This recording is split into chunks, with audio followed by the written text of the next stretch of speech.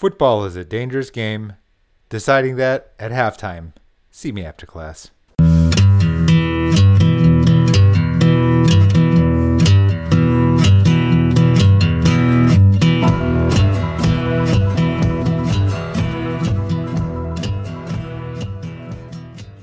It's Jay. I am the author of Maximize Your Medicare. You can find it on Amazon.com.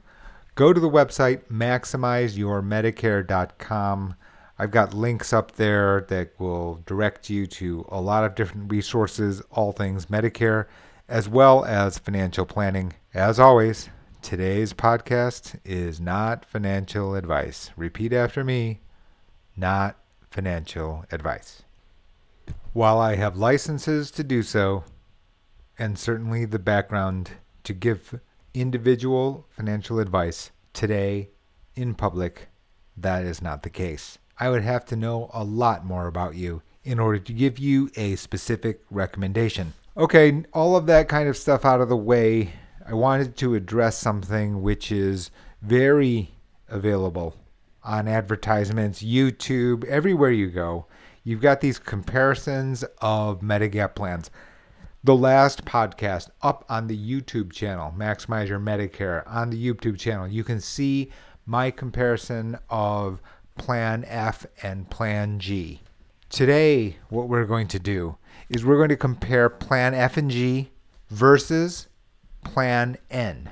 So we're going to step back a few steps here and talk about Medigap generally. Right? Number one is the plans are standardized down to the letter, meaning Plan N from Carrier 1 is the same as Plan N from Carrier 2. That does not mean that the prices are the same. That does not mean that the increases in the future are the same. All it means is that the terms and conditions of Plan N from Carrier 1 are the same as Plan N from Carrier 2. One of the reasons I haven't really been a very active posting person on YouTube as well as on podcasts regarding how to actually go through the comparison process is because it's so individualized and because the subtle points in here are actually a lot more complicated than you're being told. A lot more complicated. Generically speaking, what you see on an advertisement, hey, Plan N is good value compared to Plan G. See, we're $10 to $15 cheaper than Plan G if you're interested in Plan N. Yeah, and you know what? That's true. That is quite true. The sticker price of Plan N is going to be lower than Plan G at the same carrier. That should be the case in every instance. Why is that? Point A, under Plan N, you are required to pay for office visits. Up to $20 for your primary care physician or a specialist. Up to $20, not to exceed $20 for an office visit. So this is known, and so now that explains part of the price differential. Today's podcast is actually not about that. Because the reality is that you could be charged $5 or you could be charged $20. And for those persons that do not see a doctor every month, right, it is very difficult to predict, what the actual value of this price differential or the office visit charge actually is. And that I will leave to the person, meaning the individual. Today's podcast is actually talking about the second difference, which is the Part B excess charge. Under Plan N, the policyholder, you are responsible for the Part B excess charge.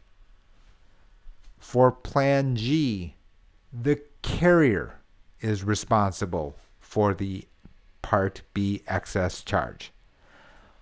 So now let's just go through a simple example of what in the world does this excess charge actually mean.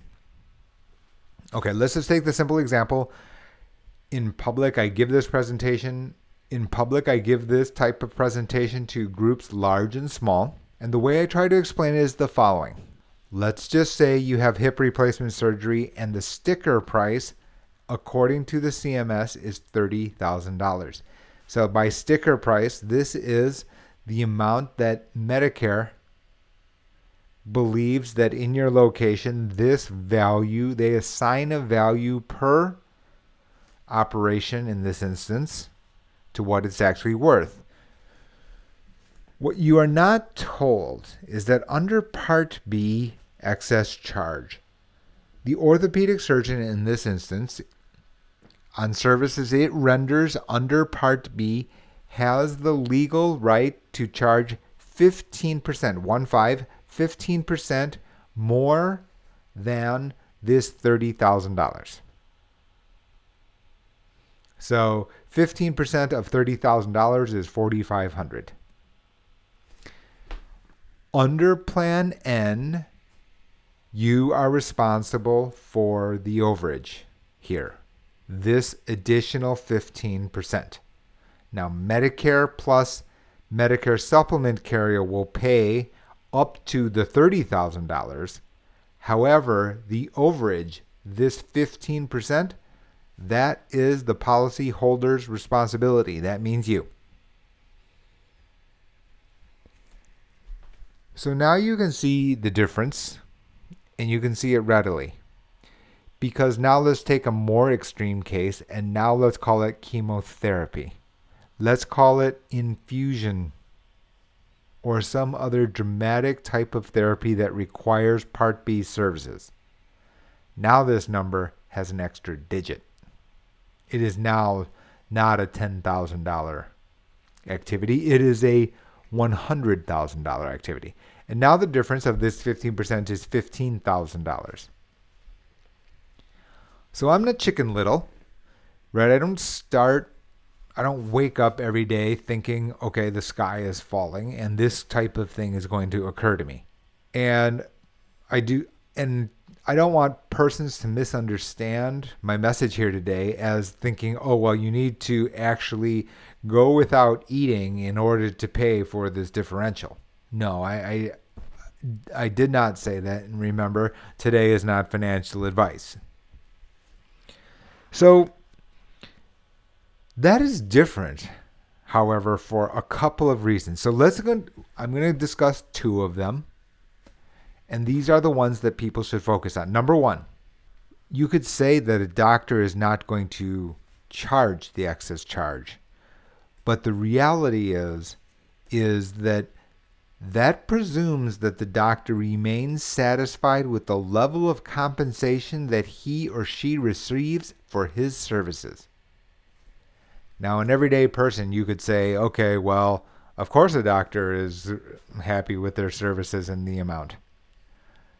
Anecdotal evidence tells you something very, very differently from that. In other words, if you ask your doctor, specialist, do you think you're fairly compensated by the way that the government has charged? I'm pretty sure the answer will not be uniformly yes. It gets worse from there. Not better, it gets worse. Why? There is the stuff you don't control. And what is that? First up, demographic reality.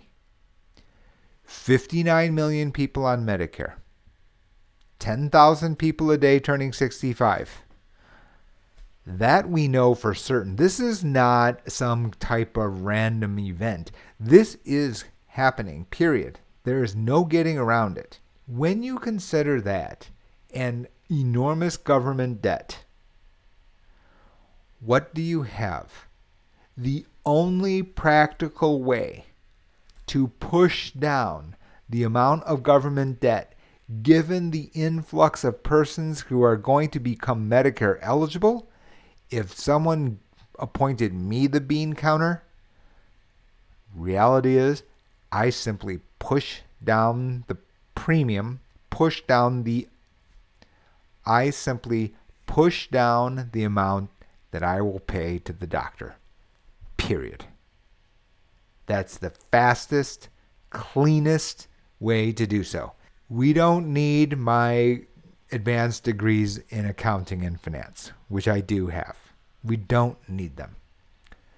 All we need is your common sense to understand this.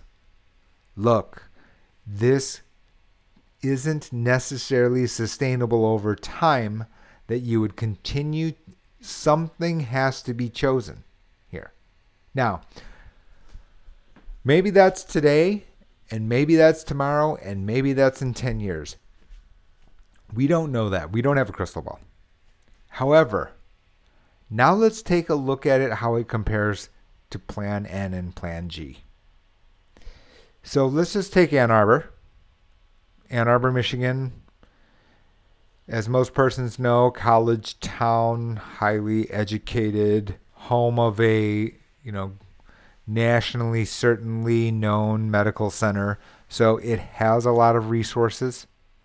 Its costs are fairly well controlled.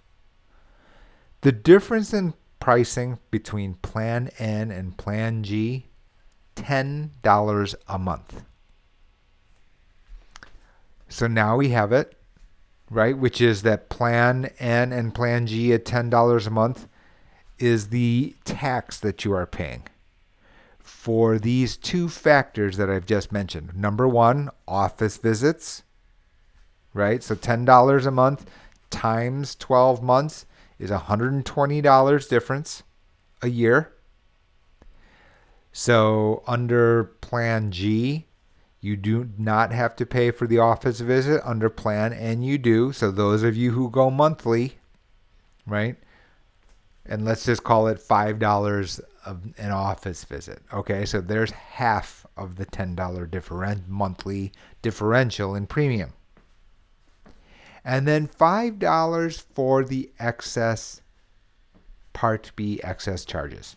This is the misunderstanding here about the way that financial contracts work, the way that insurance works, the way that any financial contract works where the outcome is uncertain.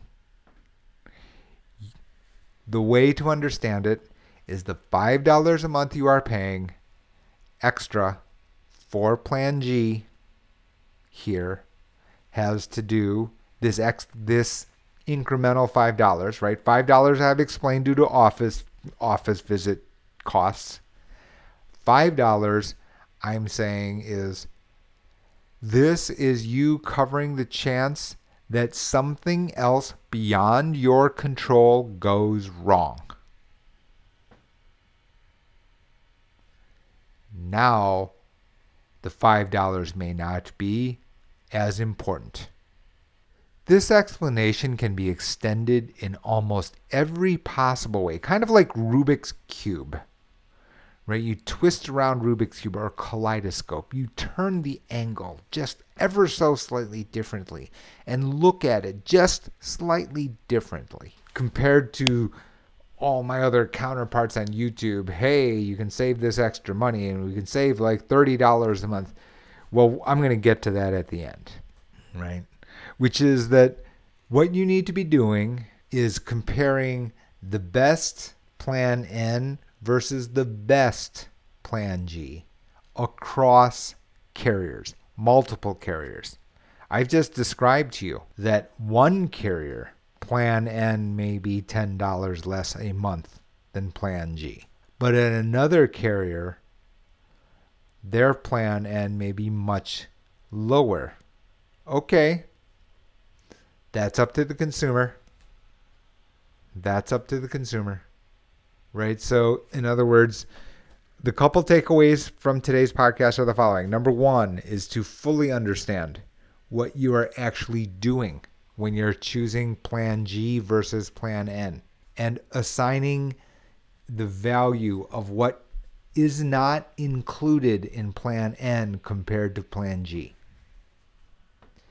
And the second one is the basis by which you're actually comparing the prices must be across carriers.